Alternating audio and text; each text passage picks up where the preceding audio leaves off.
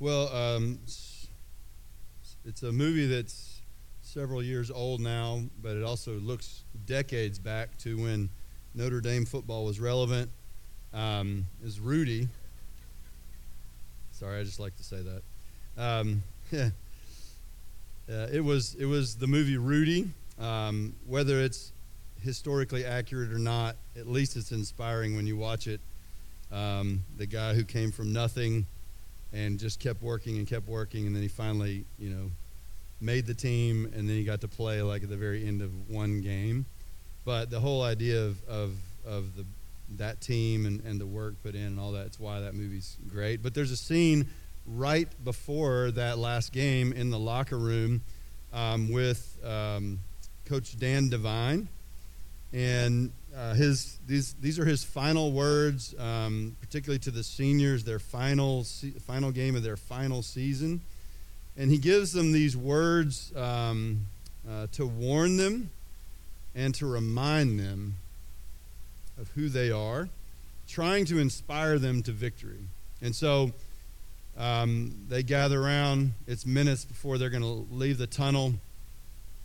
And he said this: remember, no one, and I mean no one, comes into our house and pushes us around. It's pretty good, powerful words. He's trying to warn and remind them in order to inspire them to victory. Let no one come in our house and push us around. And that's what's going to ring throughout the passage today. In fact, it was in the passage last week, and I'll show you it's in the passage for next week. We're in the section, no one should come in and push us around. We need to be warned, though, that it's possible.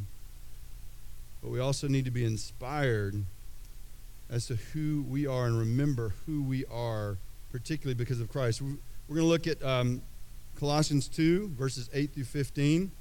If you're there, pick me up in verse 8. Colossians 2, this is Paul's letter to the church in Colossae. He writes it again, remember, from a prison cell. I would have been thinking about myself. Paul is writing to warn and inspire and encourage and remind the believers there and us today. Verse 8, see to it that no one takes you captive through philosophy and empty deception, according to the tradition of men, according to the elementary principles of the world, rather than according to Christ. For in him all the fullness of deity dwells in bodily form, and in him you have been made complete. And he is head over all rule and authority.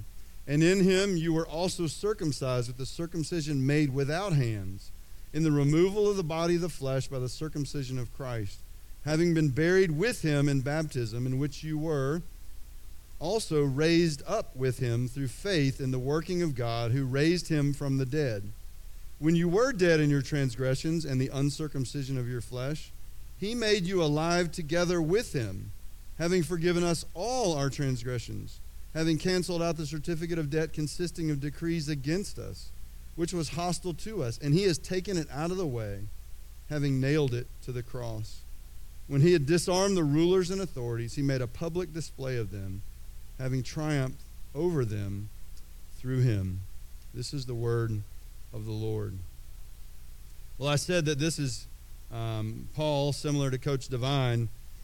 He's looking to warn and remind the Colossians and also us. Let no one come in and push you around. In fact, I want you to I want you to be so encouraged by how simple I'm going to point something out right here. It's simply looking at your English Bible and seeing a phrase again and again. Look at 2:4.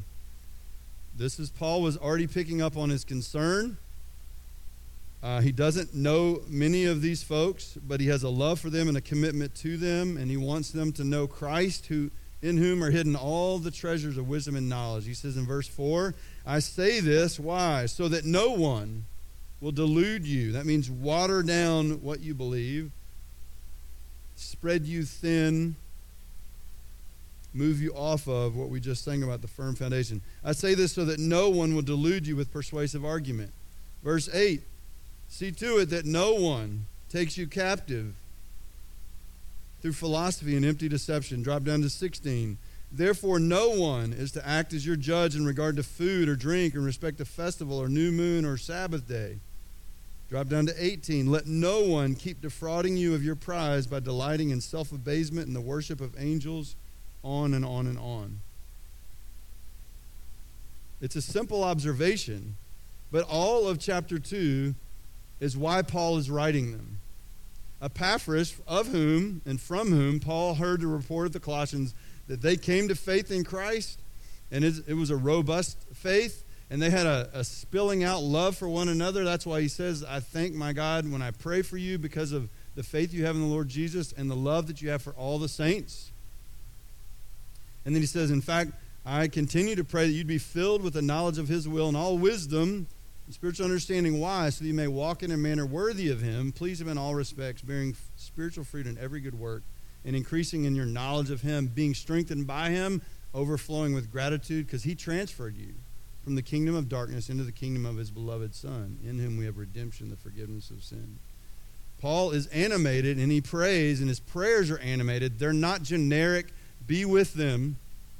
He thanks God for them, for their faith in Christ, for their love for one another, but he knows that could be dicey at times, particularly if the world's wisdom, if the world's philosophy, if the philosophy, which he actually says in 2:8, the philosophy that's being circulated and percolated in the Colossian church, this is within their house, that someone or several someones are hijacking the gospel. They're saying, that was great that you started with Jesus, but hey, now we've got kind of the inside track to some of the secret knowledge you could have, because then you'd really be getting in on life.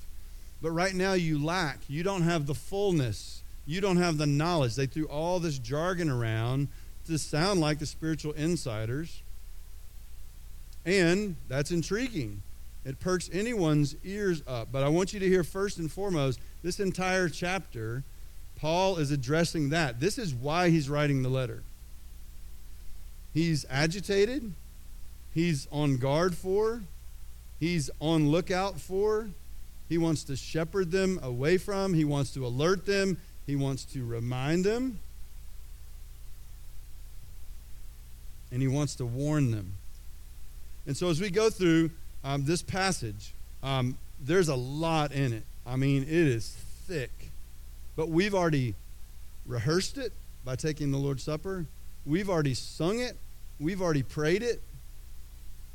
And if you've come to faith in Christ, what we're going to go through today is by way of reminder, so that we not be taken captive, but we become more captivated with the one who made us complete in himself. That he is enough for you. All of the letter of Colossians, Paul is saying, I know this is going on. I know they're bending your ear. I know they're pulling the rug out from underneath you. You feel like you're on shaky ground. I say this so that no one will delude you. In fact, I want you to have a disciplined faith, an ordered faith. I want you to have stability and then vitality. Last week we looked at 2:6 and 7. As you therefore have received Christ Jesus the Lord, so walk in him. Having been, it already happened, having been firmly rooted in him and established in your faith. And then he ends with overflowing with gratitude. You remember we said last week, if you were here, that's actually the first command given in Colossians. Paul is not interested in giving them a to-do list and a to-don't list.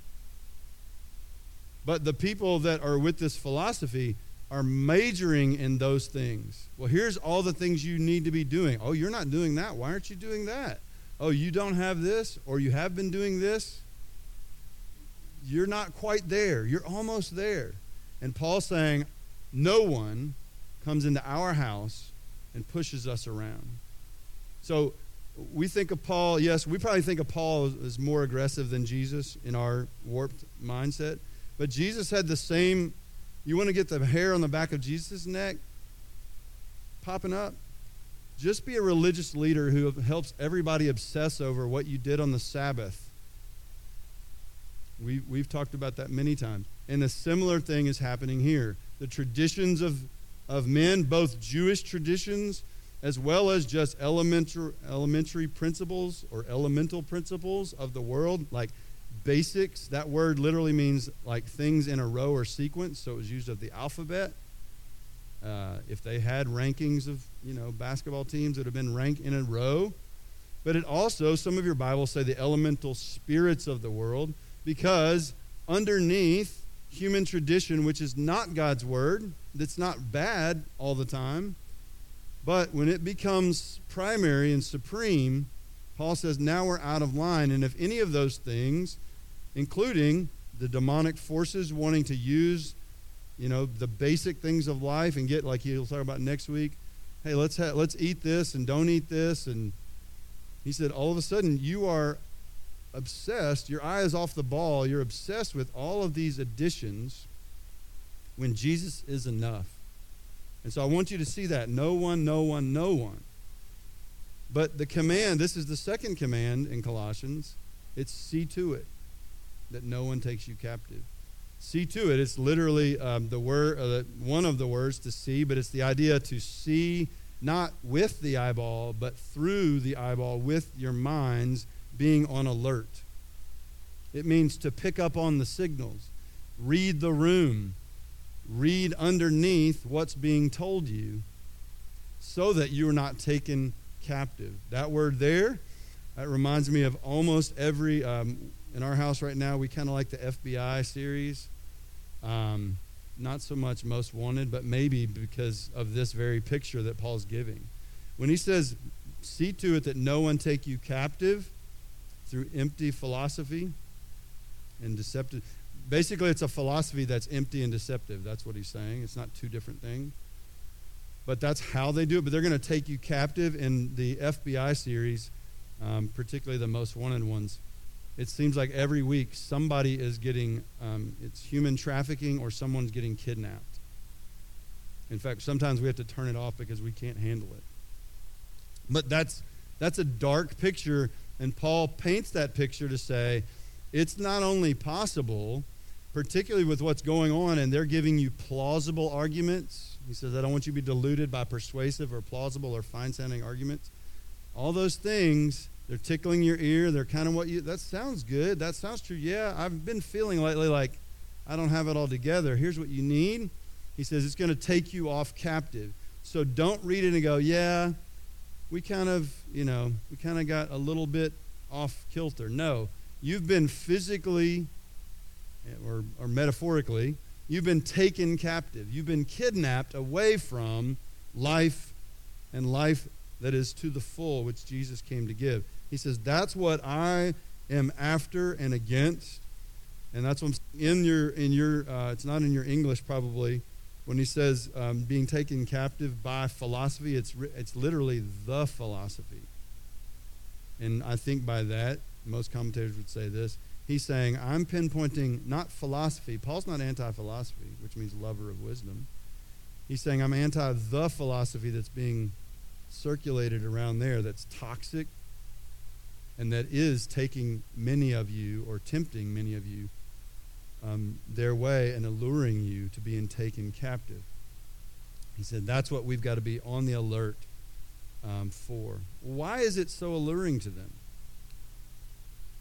Well, the philosophy, and then we'll talk about this more next week, this is kind of a mixture of, it wouldn't be alluring or it wouldn't be tempting and all of a sudden like, whoa, how did I find myself here taken captive if it was crazy?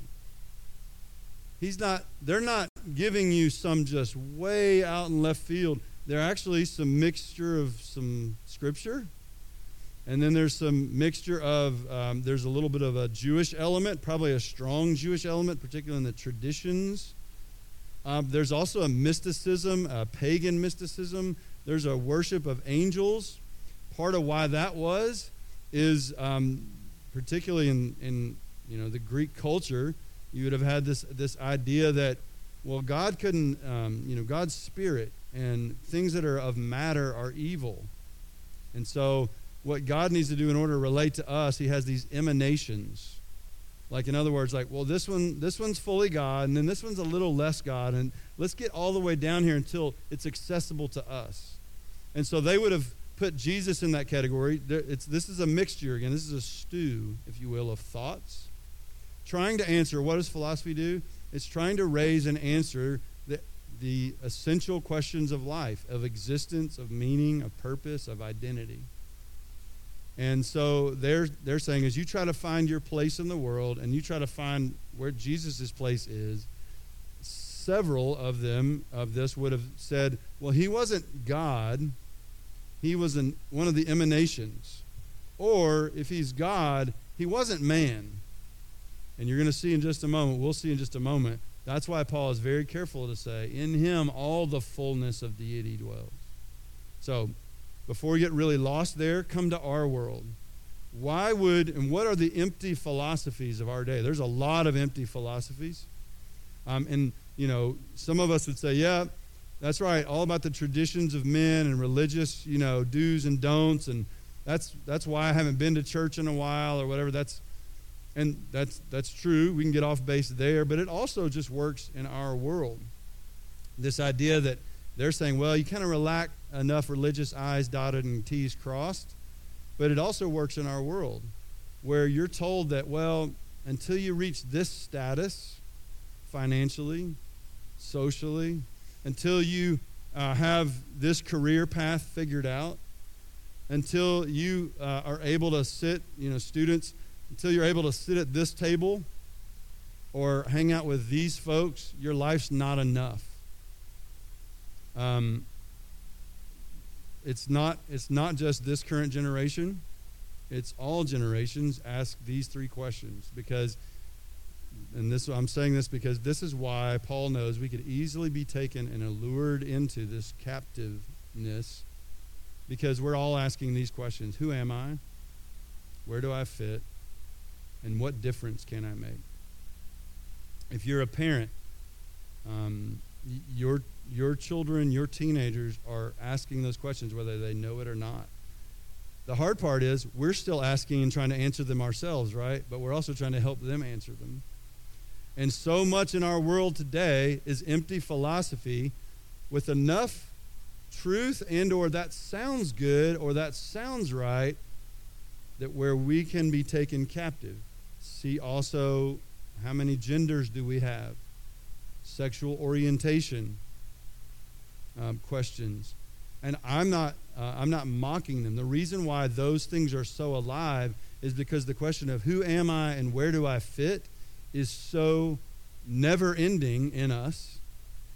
And for them back in their day, they had empty philosophies that that's right, you're not enough in this, you lack this, if you only had this, if you only knew this secret stuff. And Paul's saying, see to it that no one comes in our house and pushes us around. See that no one comes into our house and takes you away captive. Because what you'll find eventually is it's an empty deception. Yes, it sounded true. For example, some of the ways we'll mix in spiritual things into that whole identity stuff that's a waged war in our culture is, well, God's only loving. So God doesn't really have standard. I mean, he's just loving. And if God were really loving, then he wouldn't even hold anyone to this kind of standard. That sounds true because God is loving. God is love. And yet it's a hijacking of that and an elevating of that without holding intention that he's also holy and just, yes, merciful and compassionate and wrathful. One time I had a friend that was like, hey, why do we sing all these songs about, celebrating and joy? We don't ever sing a song about God's wrath. He's like, he's fully wrathful too. I'm like, yeah, I don't think that would sell on the charts very well. But that even shows if we only think of God as compassionate and gracious, which we should always think of him that way, and only loving, but by that what we mean is he lets me do what I want. He lets me live how I live. Then we don't have a complete picture of God. And we can easily be hijacked. We can easily be kidnapped into that because that feels good. That gets me toward maybe I can be acceptable. And so as we struggle in our own culture, it's not just teenagers, it's not just your children, it's you and me in our world.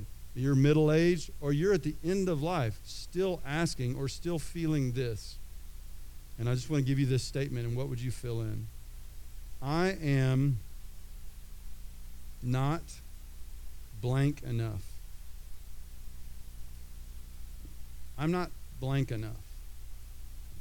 I'm not athletic enough. I'm not smart enough. I'm not sought after enough. I'm not pretty enough. I'm not competent enough. I'm not noticed enough. I'm not wanted enough. I'm not righteous enough. How would God have anything to do with me? I'm not clean enough. I'm not put together enough. Why can't I be more like them? I'm not acceptable enough. Any and all of those, every person sitting in here, the person sitting next to you that you think is all put together, asks those or says those things at times. Why? Because we're human, we're frail. But Paul would say, let no one come into this house, let no one get in your head and kidnap you with the lie that you're not blank enough. Now, let me pause. If in my job I need to gain some skill, great. That's not what we're talking about. We're talking about more foundationally of who you are and what is really true about you if you are in Christ. And Paul's saying, they're getting you, they're pulling you away, they're taking you into captivity because that's going through your heart and head. I'm not blank enough. And they're filling in my blank for me, or they're filling in where I could be enough if I did this or that. So we get to, that's his warning. Now we get to why, and we're going to kind of pick up the pace. In verses 9 and 10, we see why. Why does Paul call them and us to be alert and to resist? Well, it's two reasons.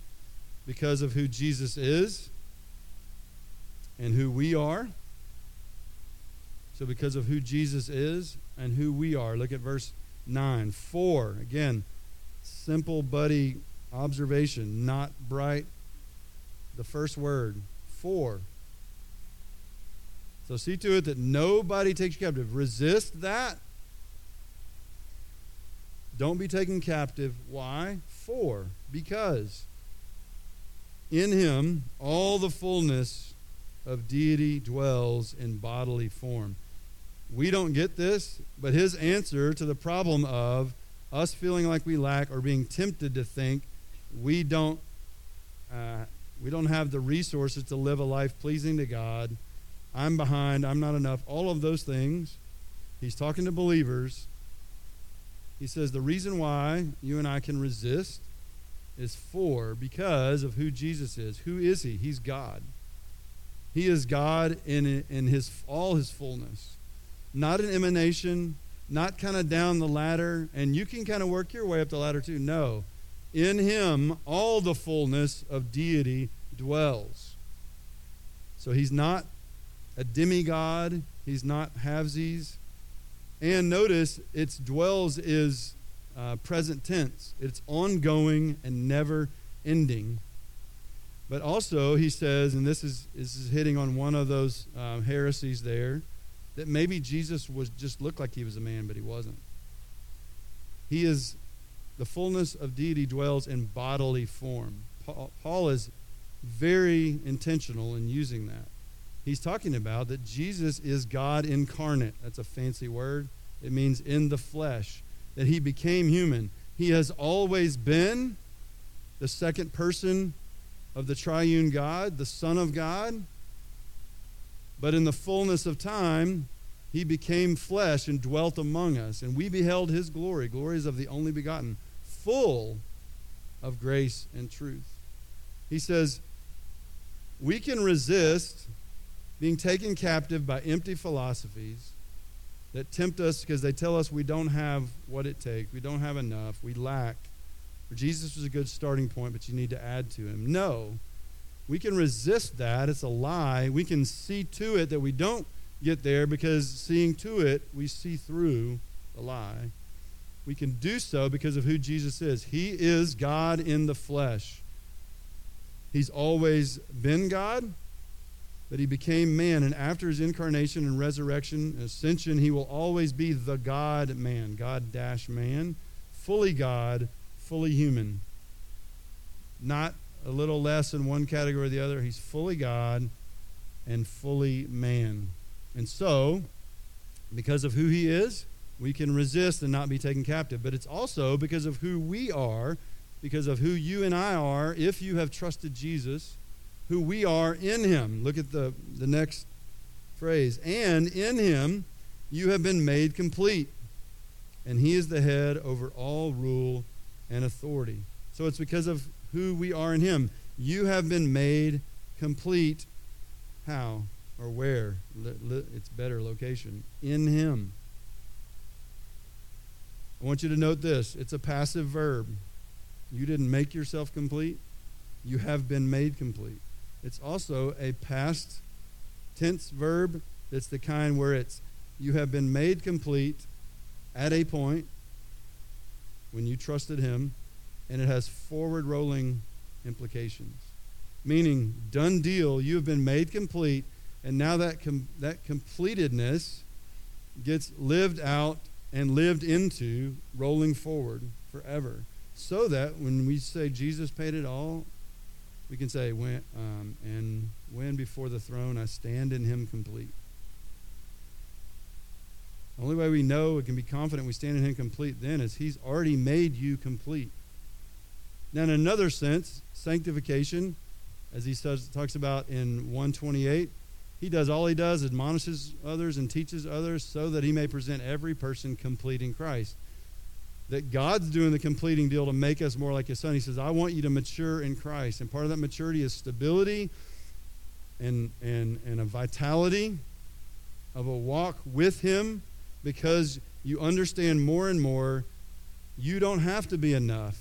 You're not enough on your own, but he is enough, and he has made you complete in him. We are not the fullness of God, but of his fullness we partake. And so that is what's true of you and me. Now, I want you to make the note I pointed out in him. We'll see it in a moment. In him and with him, or in this, or through him, is in this passage 7 times. I think the emphasis is not on you and me pulling up our bootstraps, dotting our religious I's, crossing our religious T's, getting your act together. It's because of who you are positionally in him and who he's made you and me to be with him in the life that he has given us, and then he calls us to live out. And so we can resist, and the reason why we can is because of who he is and who he has made us to be. So human philosophy, when we see to it that we're alert, we can see through it, that it is empty, that it's a lie, that it's a deception. When it takes us, when it's not built on the foundation of Jesus Christ, who he is and who we are because of him. Human philosophy on its own, with Christ not in the equation, or at least lessened, it leaves you and me empty and takes us captive. But in him, we have been made complete. Well, how did he make us spiritually complete? That's the next slide. Verses 11 through 15, we're going to see how Jesus made us spiritually complete. He says, first of all, he's given us new life in him and with him by giving us a complete identity in him and with him. And we see that in verses 11 and 12 and 13. And in him you were also circumcised with the circumcision made without hands, in the removal of the body of flesh by the circumcision of Christ. So when he says that, we've been given spiritual circumcision. Circumcision really fast. What Paul would say is some of what they were camping on in Colossae, which is also in other New Testament churches. The Jewish faction is really wanting you to kind of go through the Jewish hoops before you can really be part. And circumcision was the sign of the Abrahamic covenant. I want you to note this. Abraham was circumcised well after he believed.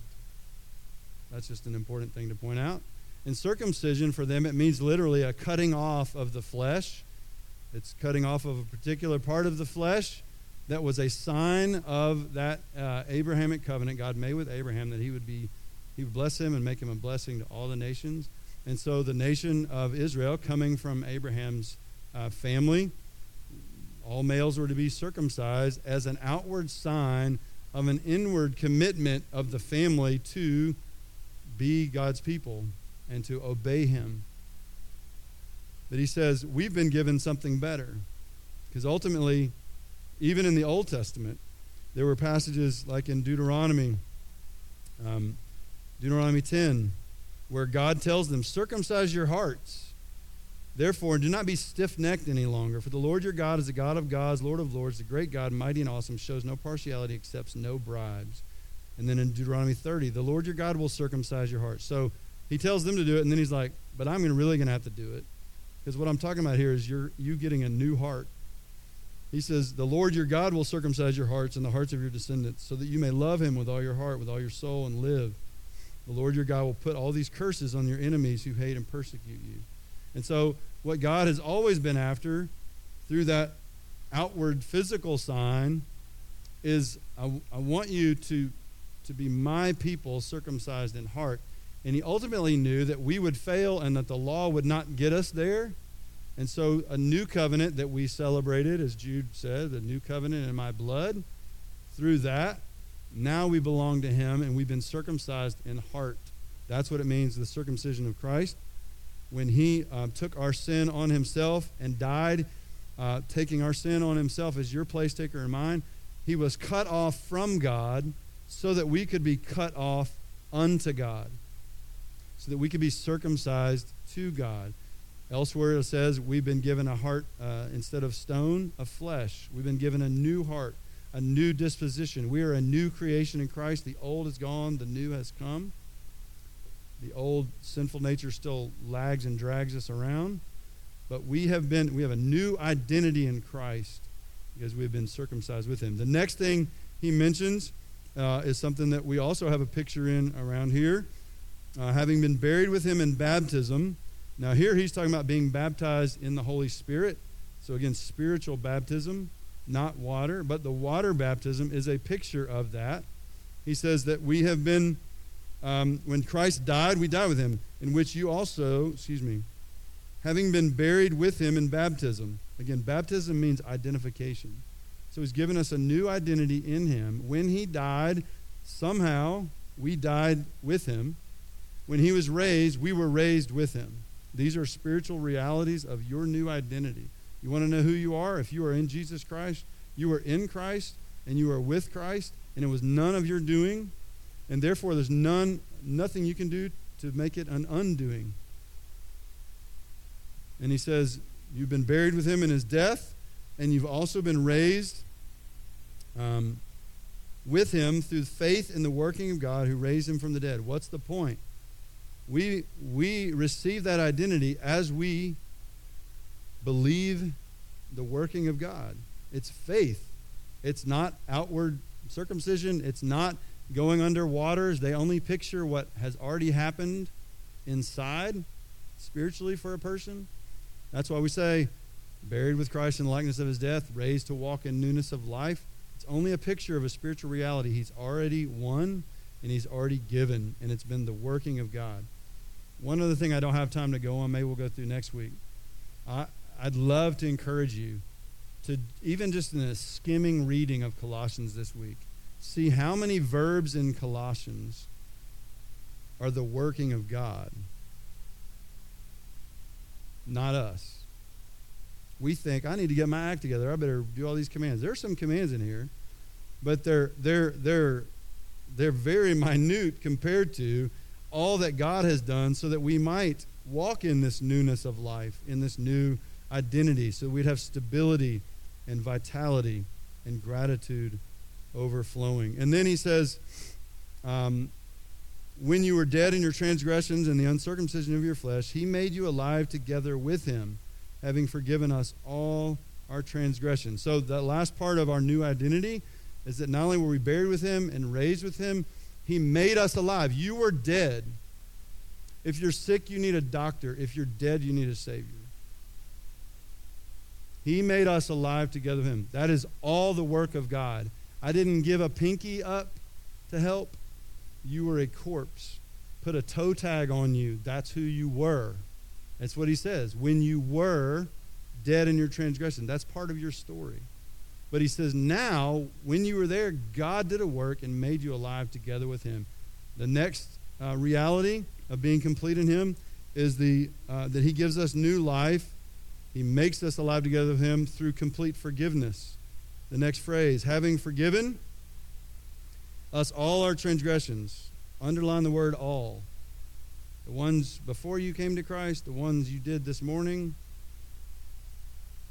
and the ones that you will commit. And transgression means not so like, oh, I didn't even realize that was a sin. It was like, I see the boundary and I step over the boundary.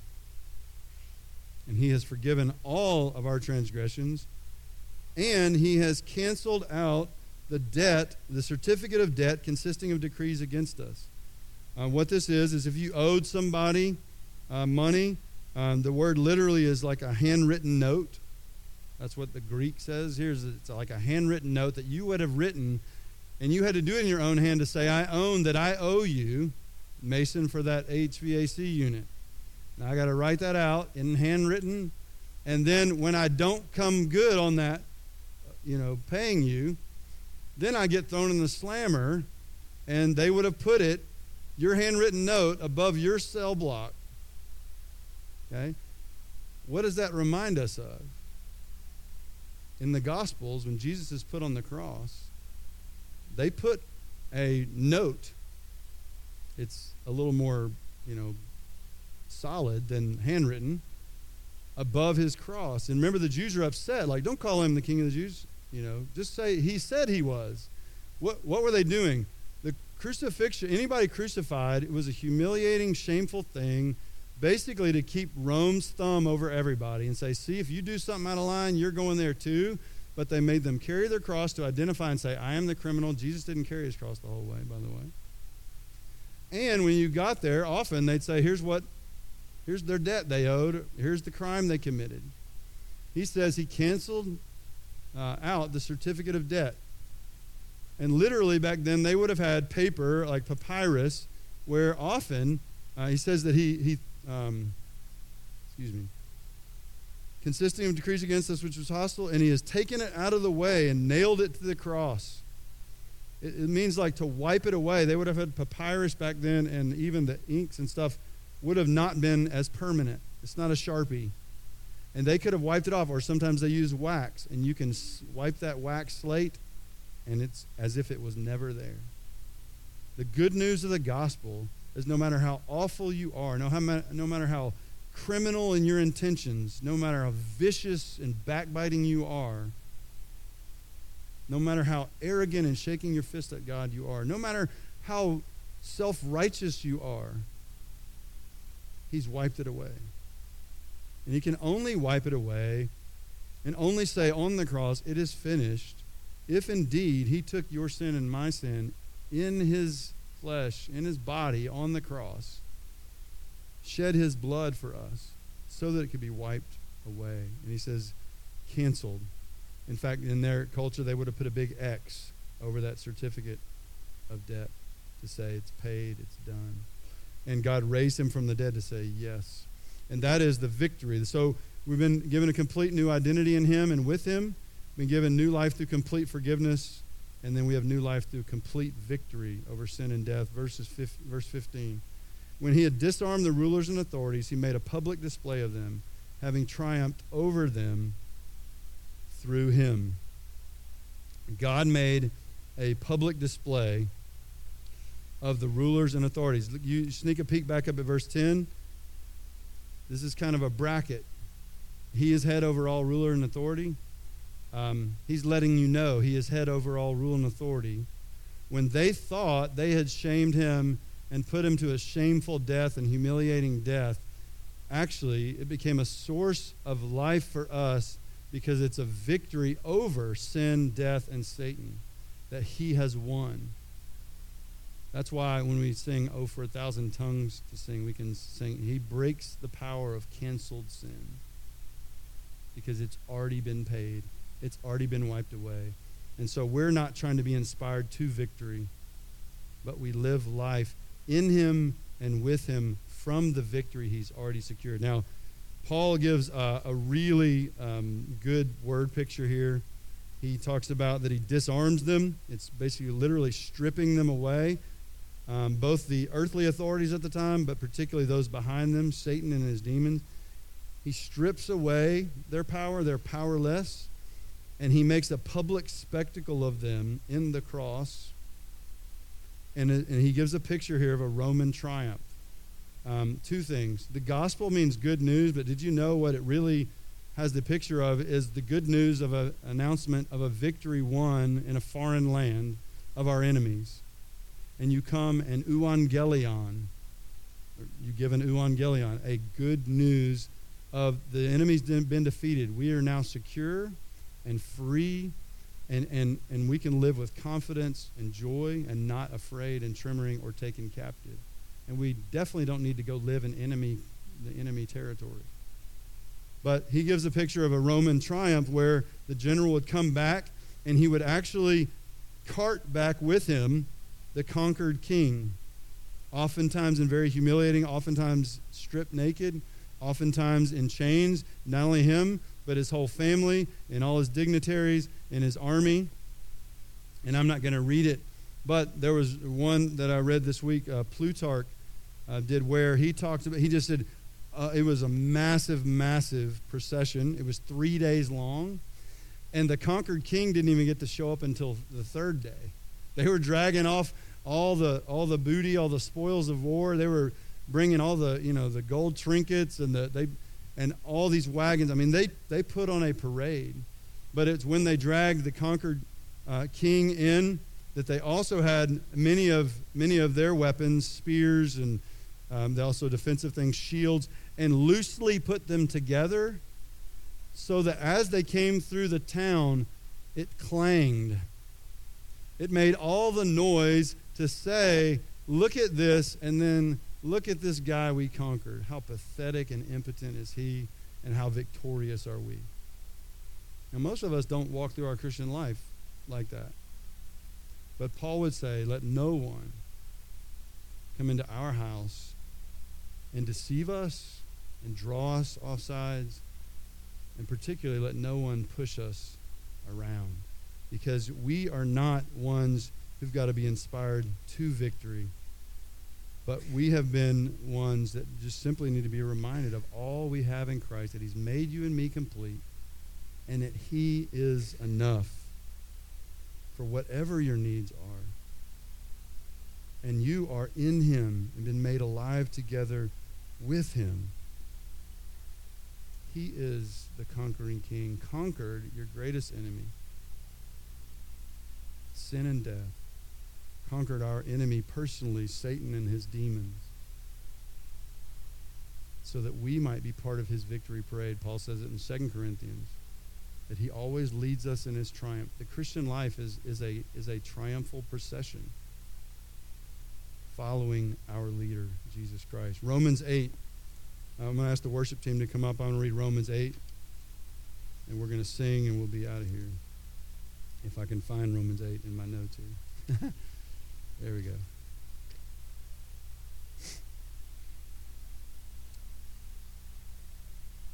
Because the two things I want to put before us in Romans 8 will help us gather together. First of all, as Paul commands, see to it so that you and I might see through whatever it is where you feel like you have lack, you don't have what you need. You have all you need in Jesus Christ. We need to be alert. We need to be aware. But see to it. Give attention to where you give attention, and make sure that it is becoming more and more being captivated by the one who made you complete. Be captivated by him. Be enthralled with him. Be floored that he would do such merciful things and gracious things for you and for me when we don't deserve it. Part of that see to it, Mike mentioned we're looking for a kids coordinator. The reason why that position is so vital is not because they're going to fix all your kids and they're going to make sure, but they're definitely going to come alongside and partner with us to equip the next generation of Christ's ambassadors who, because of their faith in Christ, will also live triumphantly. But most of us old folks know life seems to even be more hostile and hard. And so we want somebody, it's very important this person comes in and encourages and volunteers and helps us equip, and alongside you, equip your children in these truths so that they might walk with stability and their lives might have a vitality. And so that's why it's so, so important. Well, I'm going to end with Romans 8. You can stand. This will be our benediction pre the closing song. Romans 8, 1, and then verses 31 to 39. There is therefore now no condemnation for those who are in Christ Jesus. What then shall we say to these things? If God is for us, who is against us? He who did not spare his own son, but delivered him over for us all, how will he not also with him freely give us all things? Who will bring a charge against you? Because you're God's elect if you're in Christ. God is the one who justifies. Who's the one who condemns? Christ Jesus is he who died, yes, rather who was raised, who is at the right hand of God, and who also intercedes for us, for you, for me. Who will separate us from the love of Christ? Will tribulation or distress or persecution or famine or nakedness or peril or sword? Just as it is written, for your sake we are being put to death all day long. We are considered as sheep to be slaughtered. But in all these things we overwhelmingly conquer through him who loved us. For I am convinced that neither death nor life, nor angels nor principalities, nor things present nor things to come, nor powers, nor height nor depth, nor any other created thing will be able to separate us from the love of God, which is in Christ Jesus. Let's sing of that firm foundation and walk out of here with our footing firmed up, not in ourselves, but in the one who made you and me complete, because he is completely and fully God.